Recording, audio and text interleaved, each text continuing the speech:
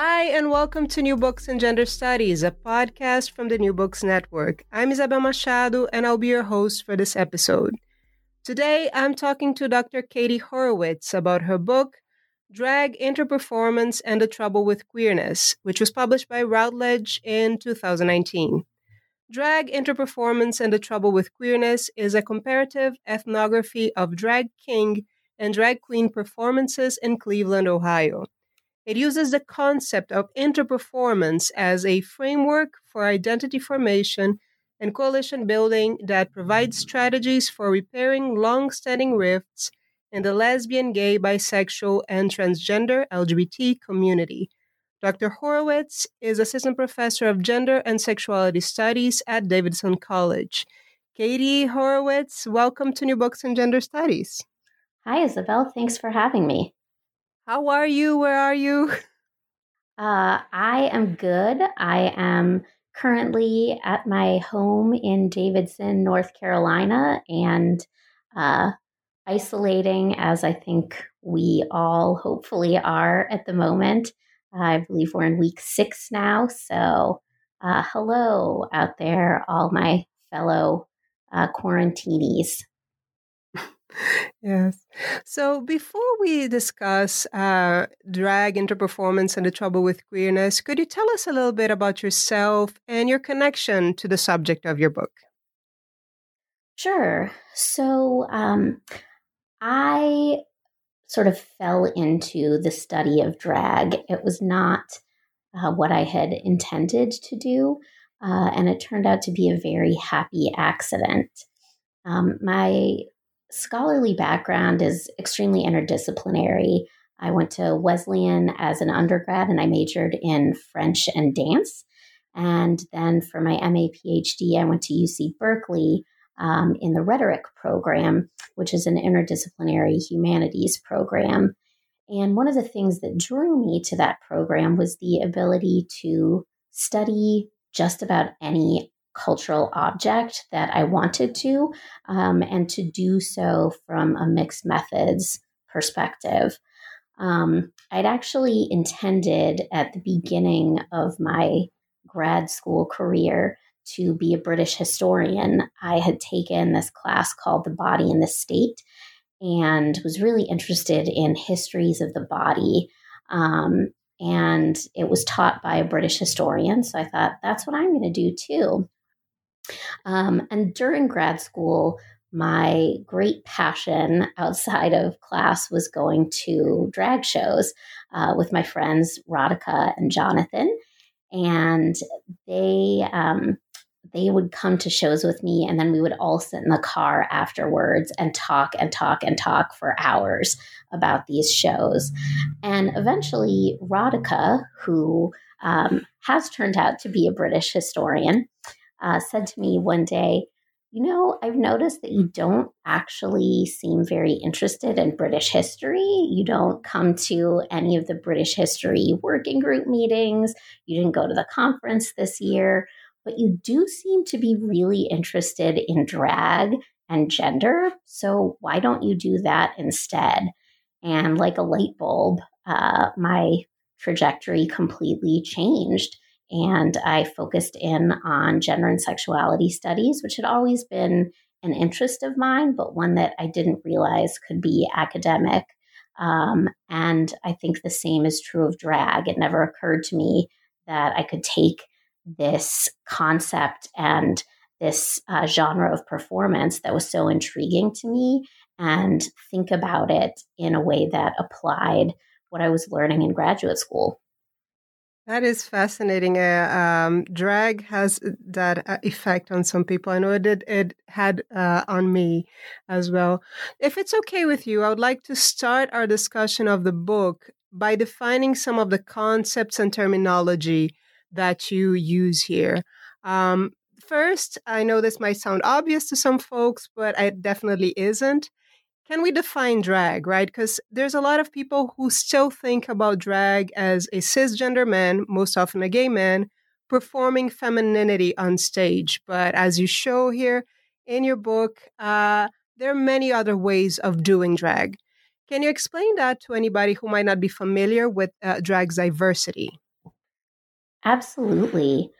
So I think in the simplest terms, drag is a performance practice that takes stereotypes of gender and reperforms them on bodies from which you're not expecting to see those gendered traits.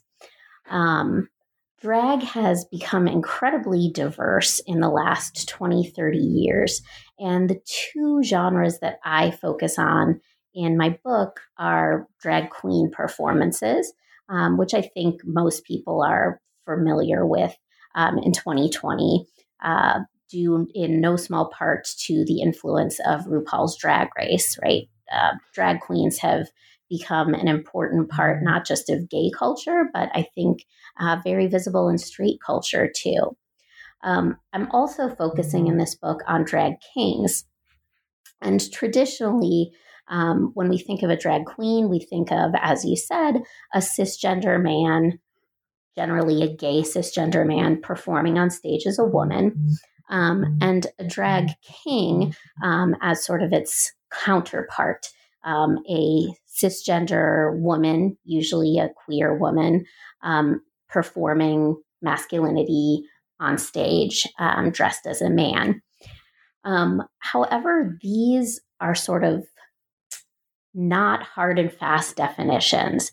So, in addition to drag kings and drag queens, we have many other kinds of performance that eschew the gender binary altogether. I'm thinking of things like gender fuck performance. I hope it's okay that I just said fuck on this podcast. And other sorts of gender fluid performance. And I also would add that drag isn't limited to cis folks by any stretch of the imagine. So the performers that I worked certainly did include cis men who performed as women and cis women who performed as men, but it also included cis women who performed as women, cis men who performed as men, trans women who performed as women, trans men who performed as men. So there's a great deal of diversity in the genders of drag performers themselves. Well, this brings an important question that I get a lot, and I know is something I'm dealing with. So could you tell us about something that you mentioned, the ubiquitous pronoun problem that anyone who wants to investigate drag has to face? Right? How do we deal with pronouns? Sure.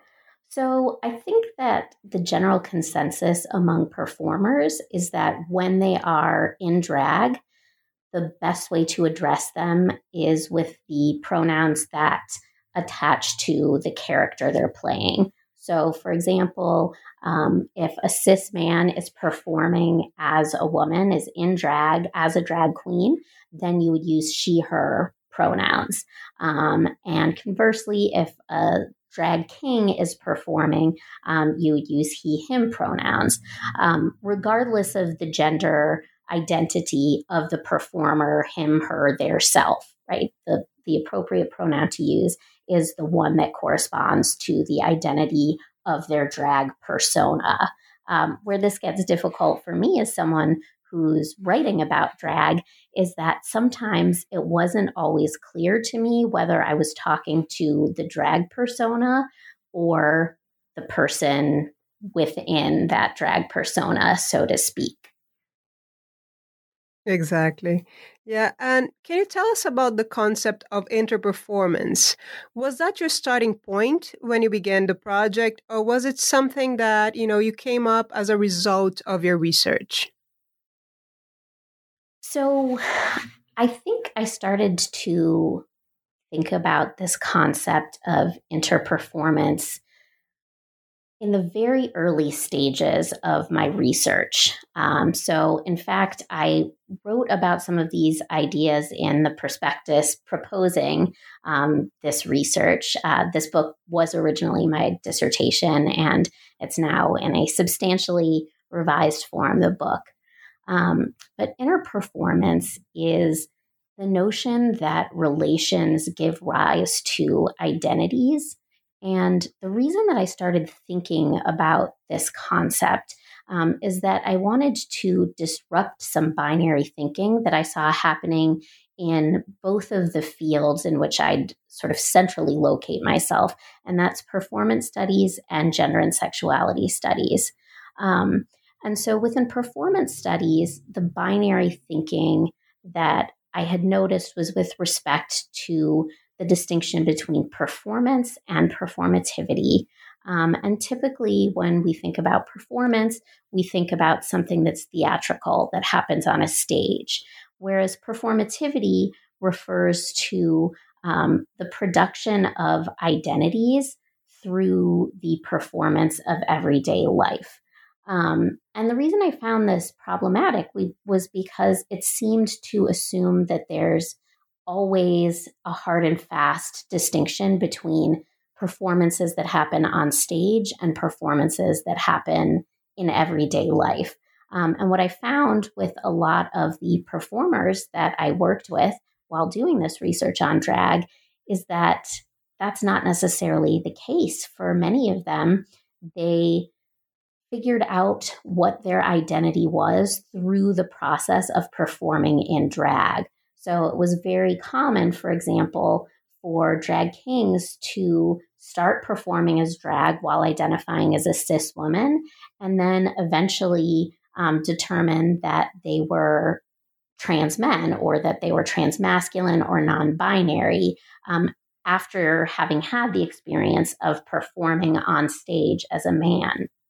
The other kind of binary thinking that I wanted to challenge within gender and sexuality studies is the debate around whether sexuality is fluid or whether it's something that we're born with.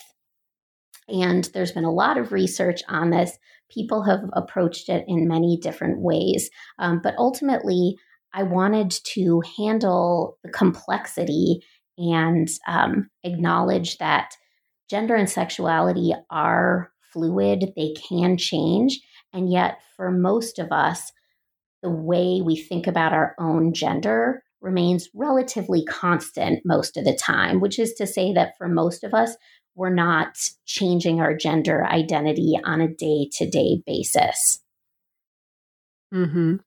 So, and the final part of your title that I wanted you to comment on is what is, the trouble with queerness? Why is the concept of queer problematic, and what do you think it erases? And another thing that you mentioned, what are the limits of coalition that you're discussing here? Thanks for asking that. So I use the term trouble here as sort of an homage to Judith Butler, to Michael Warner, to Donna Haraway, these queer theorists who have all included the word trouble in various books of theirs. And so I'm thinking of trouble both in terms of the verb, right, to trouble something, but also in the sense of something that's troubling or troublesome. And I find that queerness is both troubling, troublesome, and something that should be troubled, because it is an umbrella term that is so vast and expansive, and yet, somewhat paradoxically, it contains all of these exclusionary internal hierarchies. So it's become something of a truism within queer studies, for example, that queer theory is actually gay male theory cloaked in more inclusive language. And so beyond that, we also have sort of debates within the field about who counts as queer, right? So do asexual people count as queer? Do intersex folks count as queer? There are plenty of TERFs, trans-exclusionary radical feminists, for instance, who want to exclude transgender from the category of queer. And so something that I was thinking about before I even got started with doing the research on this book was the question of why do we have to assume that all queer identities have anything in common in the first place? Why should it be that gay men necessarily have anything in common with lesbians, with asexual folks, with intersex folks. And I think that the biggest takeaway that I hope people have from my book is that our best political chances come when we build coalitions not around identities, right? Because identities are always shifting, they're always frictional, they're always potentially in conflict with one another, but rather when we create solidarities based on places, on communities, on the things that we do have in common, that we share, like space, rather than the sort of slipperier ground of identity. And so I propose toward the end of the book this concept of interperformative solidarities, and to maybe get a little bit deeper into the question of what that term means. When I'm thinking about interperformance, what I'm really proposing is that our identities are developed out of the relations that our bodies have with other bodies, with different environments, with different ideas. And so as our bodies move in and out of and between relationships with those other bodies, environments, ideas, each relationship produces a new meaning related to our identity. So for me, when I started doing this research and started going to Bounce, Union Station, the gay bar in Cleveland where I did my research, I identified as a straight cisgender woman. I was married to a man. I was involved in all sorts of relations that gave rise to this idea of heterosexuality. This was before gay marriage was legal. So the fact that I was married gave rise to this sense of heterosexuality. I had never had a romantic or sexual relationship with anyone who wasn't a cisgender straight man. And all of these things sort of shaped the notion that I was heterosexual. But as I started spending more time at the bar, and the relationships that came to encompass my body more frequently became things like the space of the gay bar, interacting with more queer and trans people on a regular basis, thinking about drag and watching drag, reading more queer theory and talking about queer theory. That started to give rise to a meaning that meant something more like queer. And by the time I finished this book, I was no longer in a cisgender heterosexual marriage. I've been identifying as queer for 5 or 6 years now, and have been pursuing queer romantic, sexual, and social relationships since then.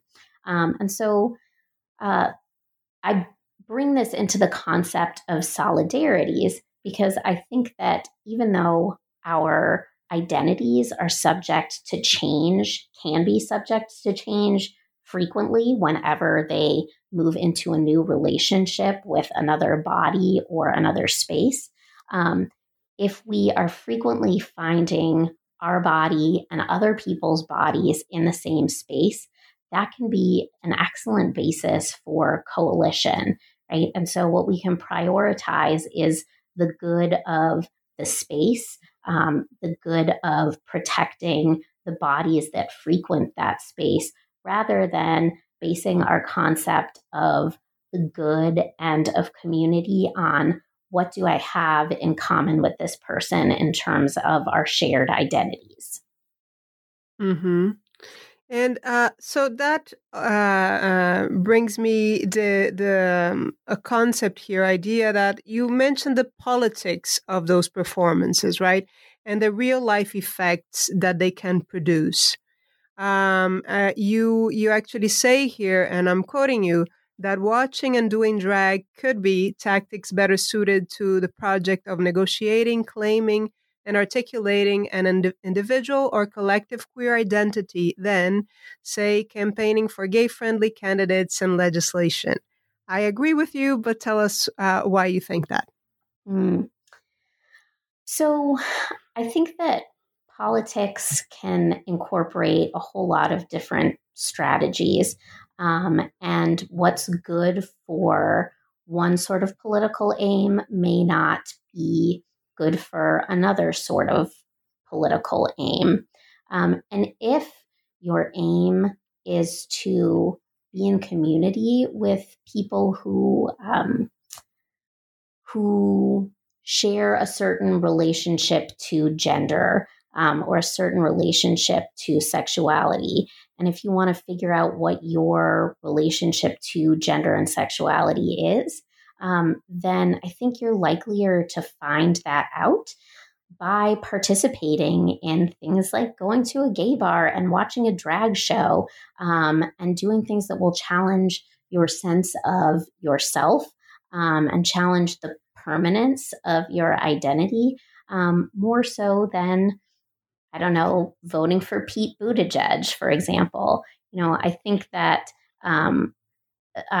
politics in the sense of electoral politics certainly has a role for those of us in the queer community, although we may debate the extent to which electoral politics actually affect change for the majority of non-white, non-cisgender, non-wealthy queer people. But in terms of a politic of queerness that is rooted in finding community, I think that drag is very well suited toward that aim. Mm-hmm.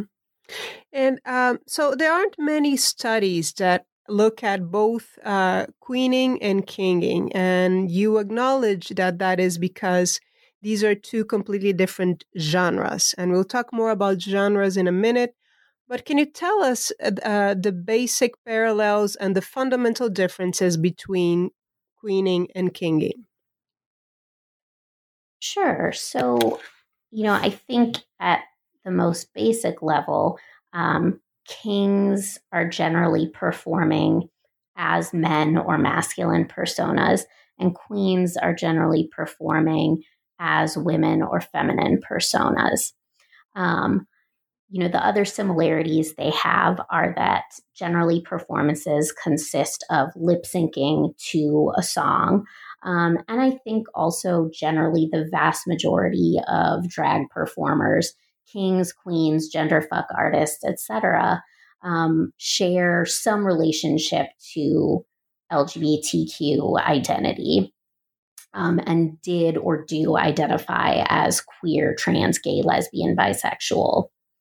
But in terms of their differences, something that I noticed pretty quickly in my field research was that drag queens seem to perform a femininity that is relatively stable, whereas drag kings perform a whole lot of different kinds of masculinities that are more experimental, and that tend to highlight and really embrace more marginalized masculinities of color, disabled and queer masculinities, old masculinities, and that the drag king performers seemed to feel more at liberty to experiment with a whole lot of different kinds of masculinity in their performance, whereas the queens seemed to perform a relatively stable version of femininity that is sort of its own kind of femininity, a femininity that does not map neatly onto the kinds of femininities that we see in our day-to-day life, but that rather is more focused around celebrity and wealth and sort of being untouchable in that way. What was the advantage that you found then in studying the two together? So I went about this project thinking about drag as a microcosm of some of those tensions that I was noticing within the larger queer community that I mentioned earlier, right? These debates about who counts as queer according to whom and for what ends, who belongs in the queer community and who should be excluded from it, whose voices are the loudest and get the most airtime within the queer community.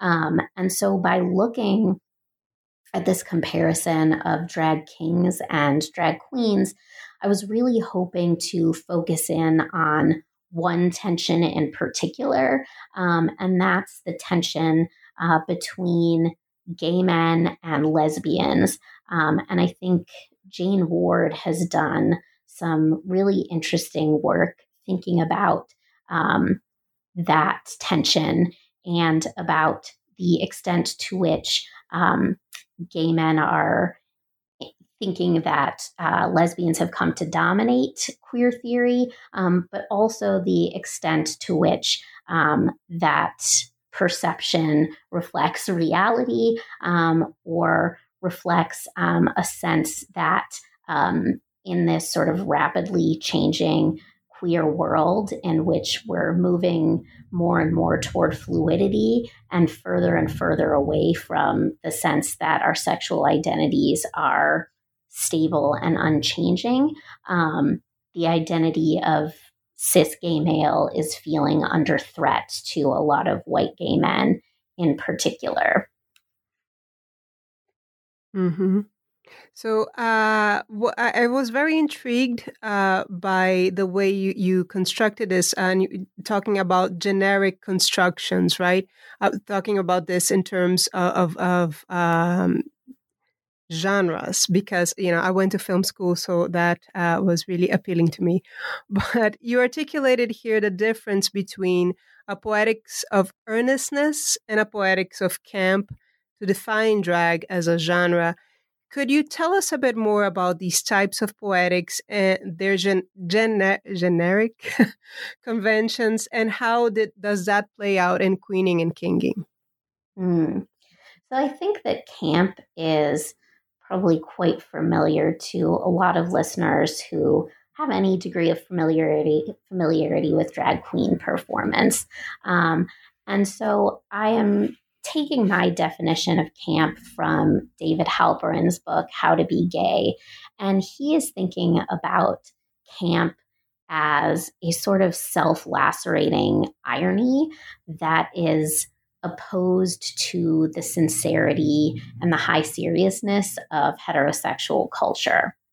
And I think that that is a really beautiful way of defining the function of camp within drag, right? That nothing is so sacred that it has to be taken seriously all the time.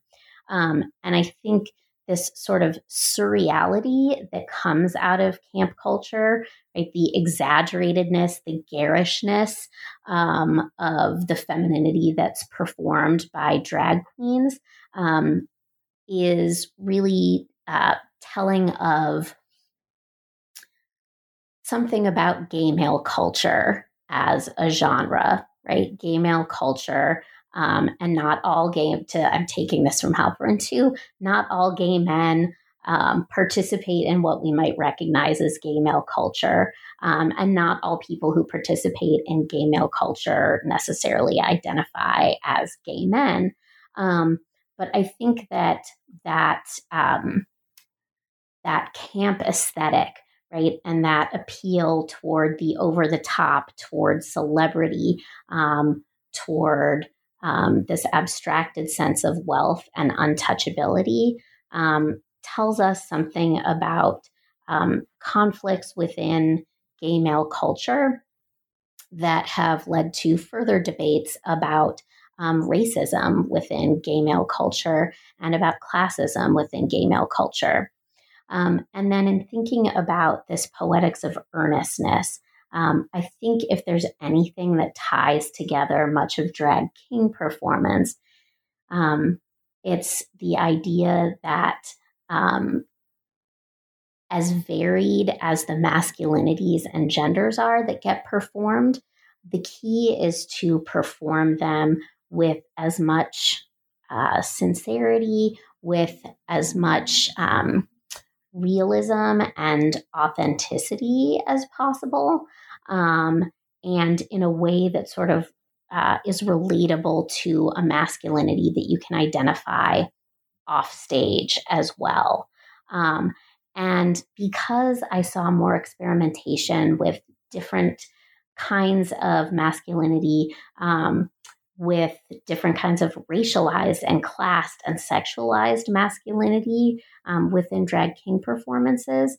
I see that as speaking something about the priorities of something we might call lesbian culture, a culture that is perhaps more in tune to fluidity and more in tune to intersectional ways of thinking.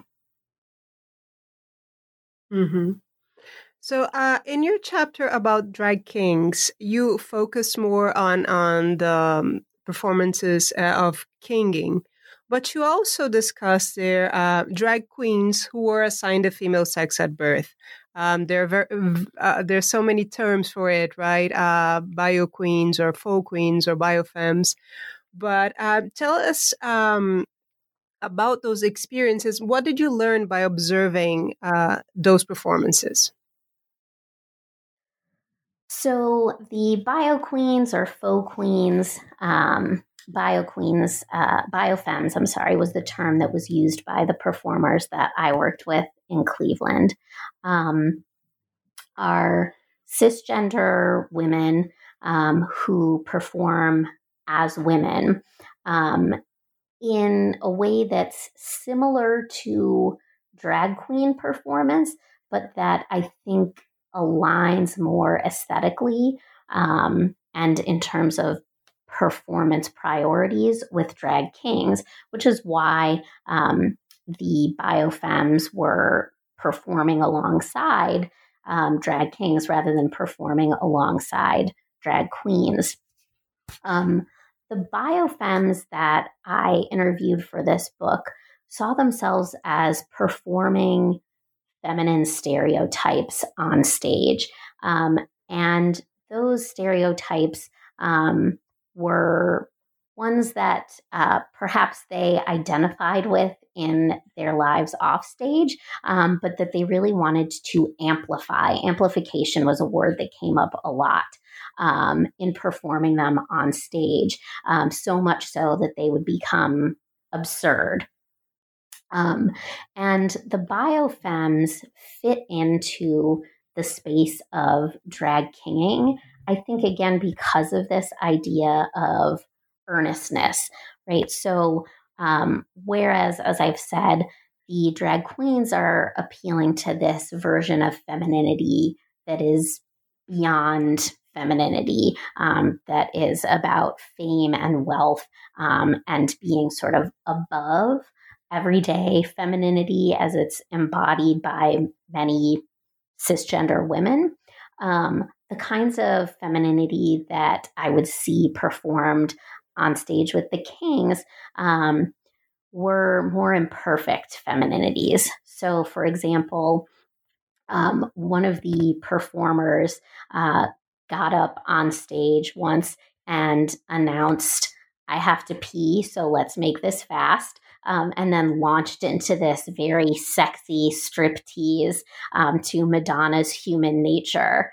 And I think that juxtaposition, right, of the sort of beautiful, sexy stripper with the woman who really just has to pee and cannot wait to get out of this extremely tight teddy, sort of captures the spirit of not just biofemme performance, but also drag king performance, right? Drawing on these tensions and surfacing these tensions in ways that make them really visible to the audience rather than trying to perfect and conceal the seams in the way that drag queen performance tends to do. Yes. So your third chapter was, although I enjoyed reading the whole book, the third chapter was particularly appealing because I'm a historian. So you provide here a genealogy of drag that you're tracing back all the way to the 19th century. As you well note here, drag does not have a systematic documented history. So tell us, how did you piece that chapter together? How was the research process? And What were the sources that allowed you to write that chapter? So that chapter came out of a whole lot of scavenging. I went through, I believe, 5 different archives and looked for anything that I could find about drag queens or drag kings. And by sourcing photographs, posters from drag performances of yore, magazines. There were a number of 1970s cross-dressing magazines that focused in part on drag queens, archival films. From all of that, I was able to piece together some themes that I noticed within kinging and queening, respectively. Tell us about your conclusions for that chapter. I was particularly interested in your discussion of differences in movement vocabularies or gestural repertoire in the two different genres. So I would summarize the differences in the gestural histories of queens versus kings as follows. I think for queens, we can see some of the same exact gestures being made by queens in totally different geographical contexts across time. So going as far back as the late 1800s, I found photographs of drag queens posing in ways identical to those that I saw performed by the drag queens that I interviewed and researched for this project. For kings, on the other hand, it was a much thinner archive.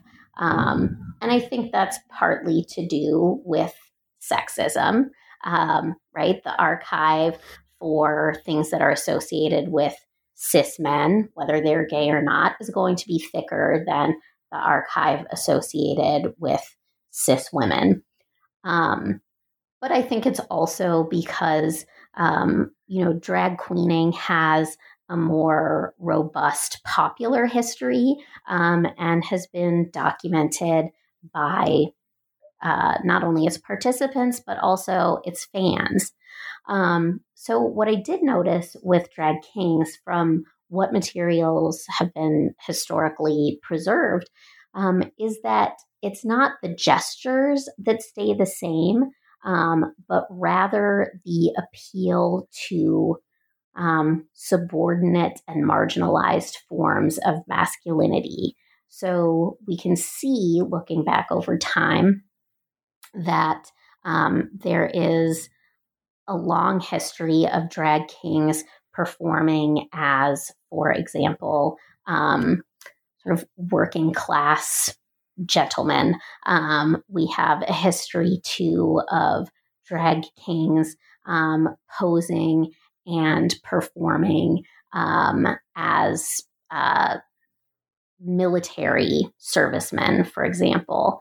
And so that distinction between the preservation of gesture for queens and the preservation of a certain relationship to masculinity in kings, I think that's significant because what it shows us is that the performance of queening has been quite consistent over time and over geography, whereas the aesthetic performance of drag kinging has shifted with the times. So the kinds of character that you see over time shifts, but what doesn't shift with drag kings is the way that they have prioritized the kinds of men who are usually on the outskirts of acceptable masculinity.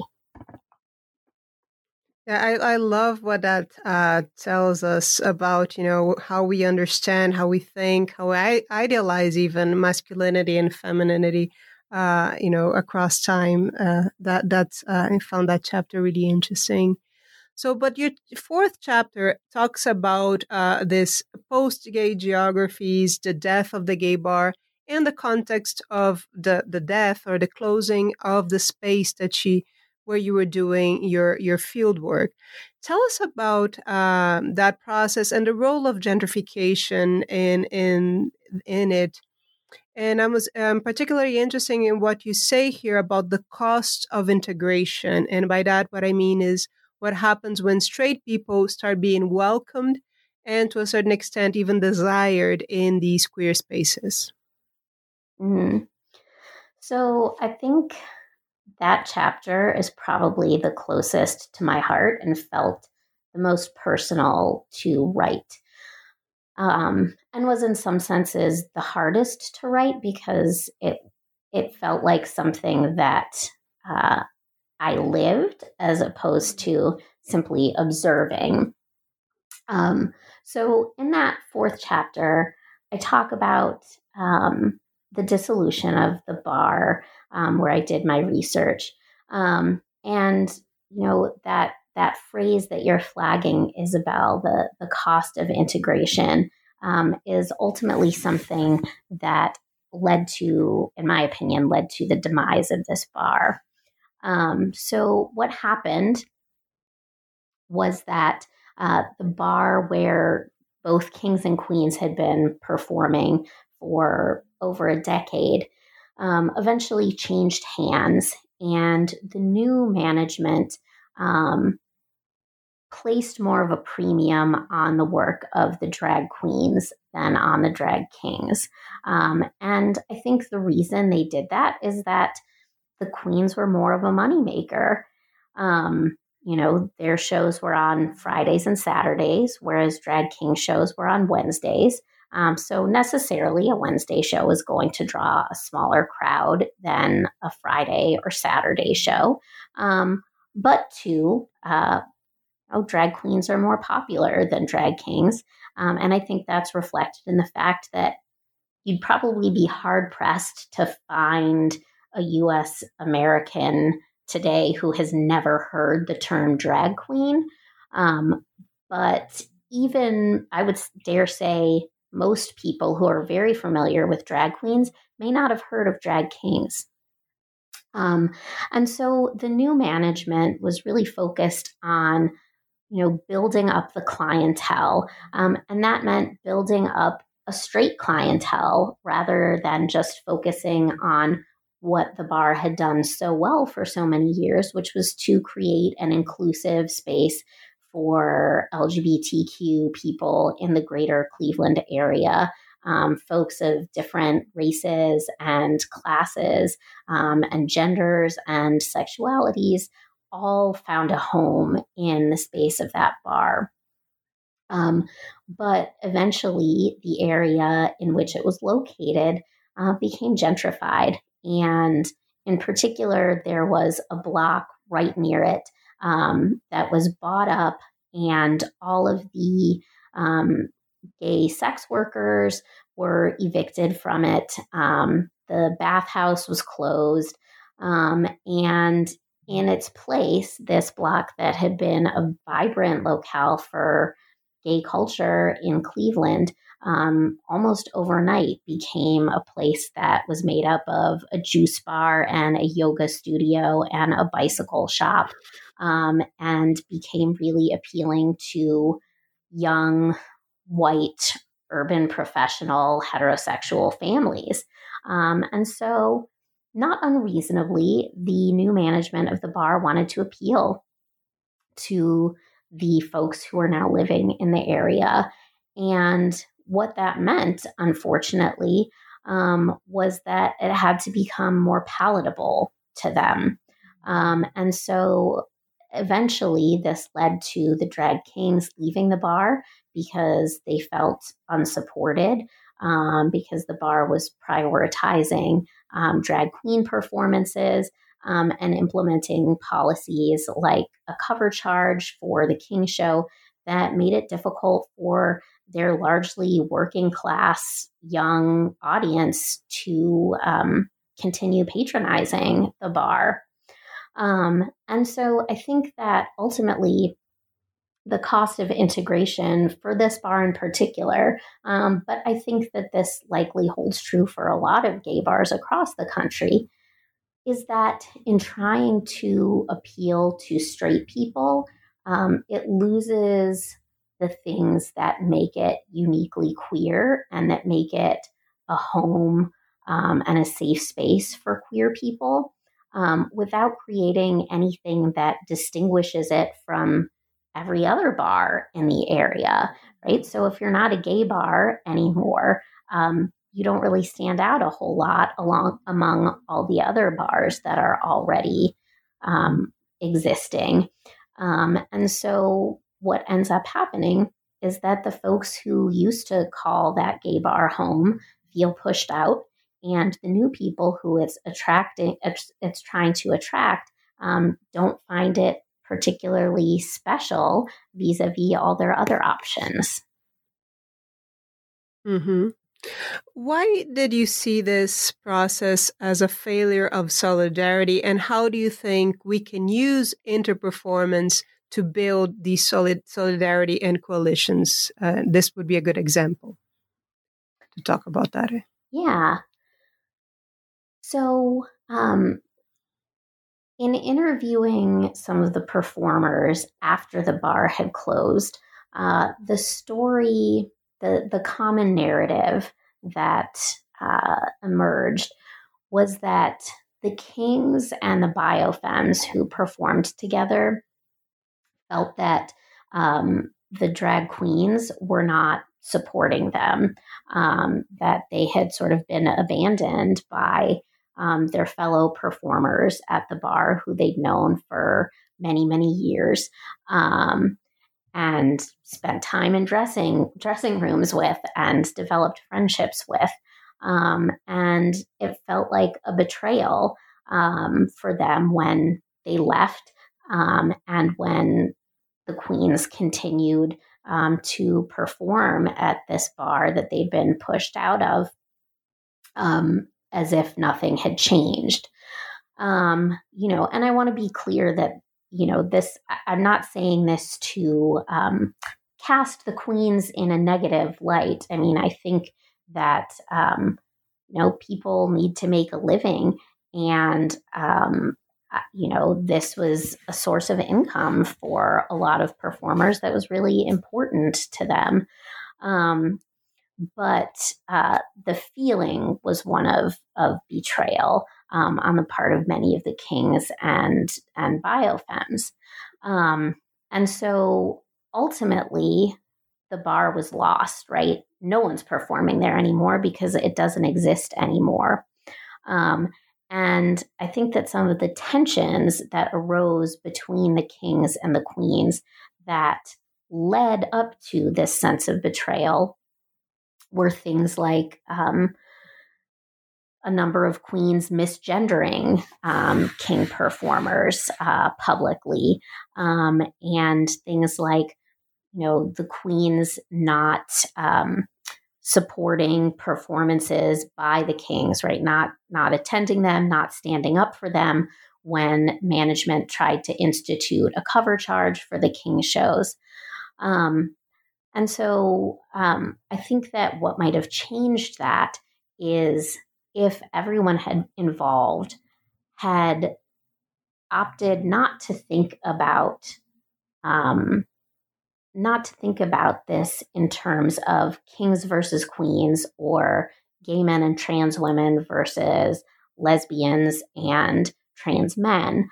If it hadn't been about a confrontation between these two cultures and which one was being valued more highly by the management, but if rather everyone had been able to think about, look, we have this space that is home for all of us. It's home for all of us for different reasons, but it is indeed our home and a place that we want to preserve.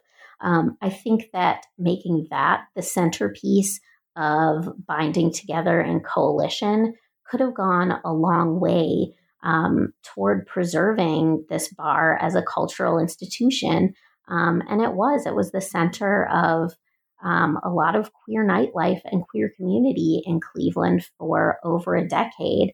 And a lot of people were devastated by the closing.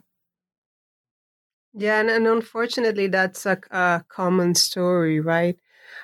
Your concluding chapter asks an important question that I've been asking myself for a while now. But you ask if drag is still queer in the context of rainbow capitalism and RuPaul's Drag Race. How do you answer that question? Well, you see, Isabel, the whole point of framing it was as a question was so that I didn't have to answer it. I'll say this. I think that drag can still be queer. If we're thinking about queer in the sense of being open to constant change, and in the sense of subverting or transgressing norms. I think some drag is absolutely still doing that, and some drag is not. And the primary example that I give in the book is the impact that RuPaul's Drag Race has had on the role of drag performance in the larger culture, not just in the queer community.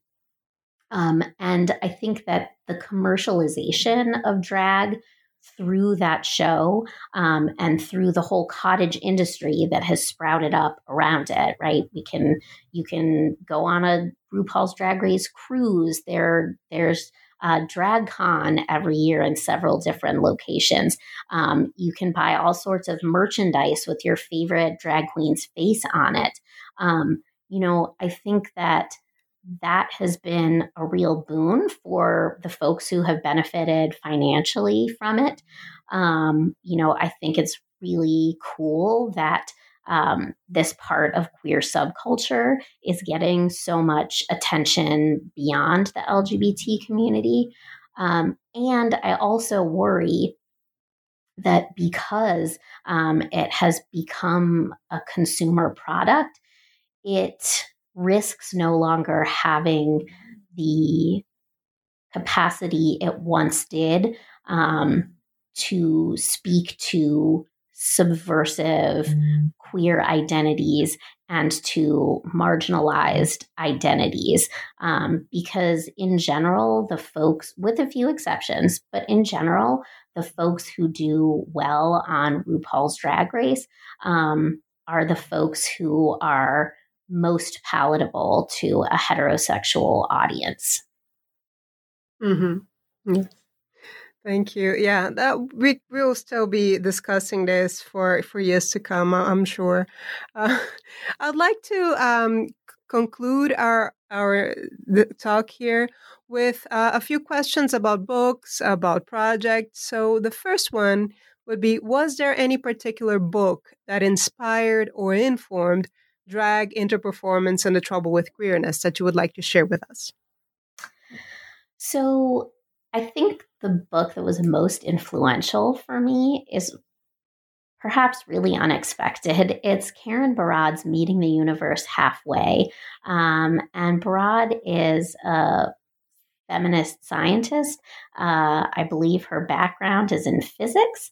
And the concepts that she comes up with in this book, namely agential realism and interaction, were incredibly influential for me in arriving at this concept of interperformance. I would not have come up with the entire theoretical framework of my book had I never encountered Karen Barad's writing.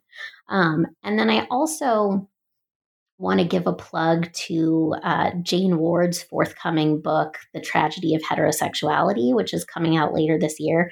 I'm so excited to read this book because I think it takes up a lot of the issues that I was working through in terms of identity and how people determine who counts as queer, and why someone might choose to be queer and why someone else might insist that you can't choose to be queer. It's something that you're born with. I think that's something that she's going to explore in really interesting ways in this book, based on a conversation that I've had with her and based on reading her previous research. That sounds really interesting. Hopefully, we'll have her in the program soon. And while you were researching and writing this book, did you come across any story or a character or any subject that you couldn't write about it in your book, but you wish someone else would write about? Ooh, that's a good question. We're just throwing it out there, see if somebody goes for it. Well, I will say that there was a chapter of my dissertation that didn't make it into the book, and that I don't know if it will ever end up anywhere, but that I would love to see some other work on, is the international court system. I had a whole, you might have liked this, Isabel. It's a historical chapter on the international court system, which is the second largest gay service organization in the world. And what intrigued me about looking at the records of the international court system was the fact that they created it's a service organization in which all of the leadership are drag performers, and at all public appearances they're in drag. But what intrigued me about it is sort of the kinship that was created through this network of emperors and so-called self-declared emperors, empresses, dukes and duchesses, ladies in waiting. And I'm really interested in the connection between this concept of royalty and imperialism and drag queens. And I would love to see someone do some work on that connection. Oh my God, I want to read all about that now. So somebody please. What are you working on next? What's your current project? So my current project is another book tentatively entitled Love Under Capitalism, Soft Biopolitics in the Obama-Trump Era. And it could not have less to do with drag. I've gone in a totally different direction with this book. But what I'm interested in this book is a trend that I've noticed by which the state, both under Obama and under the Trump administration, the state sort of identifies certain demographics, namely white folks, straight and cis folks, middle and upper class folks, able-bodied folks, as more lovable, more capable of loving in normative ways, and thus more deserving of the state's love. Whereas other demographics, folks of color, queer folks, poor and working class folks, disabled folks, are treated as incapable of loving normatively and thus as undeserving of the state's love. And I trace this trend through a number of cultural sites, the debates over gay marriage and the ways in which the push toward gay marriage was used to cast specifically Black folks and Native folks as regressively anti-gay and anti-gay marriage, precisely at the moment when Black Lives Matter and the Standing Rock protests were really coming into the public's wider attention. I look at debates over immigration and the ways in which immigrants are often portrayed as bad parents who deserve to have their children taken away from them at the border. I trace this to the inauguration of Donald Trump and the way the media portrayed the feminized, white, sanctioned Women's March on Washington protests versus the Disrupt J20 protests that were primarily led by queers, anarchists, folks of color, and that happened the day of the inauguration. The former was seen as a really positive, lovable protest, and indeed its slogan was "Love Trumps Hate," whereas the latter was cast as this very violent, threatening, unlovable movement. So those are some examples of the things that I'm thinking about as I work on book number 2. Oh, wonderful. And I would love to read it, and I hope you come back and talk to us about it as well. Katie, thank you so much for taking the time to talk to me. And to our listeners, thank you for tuning in to this episode of New Books in Gender Studies, a podcast from the New Books Network.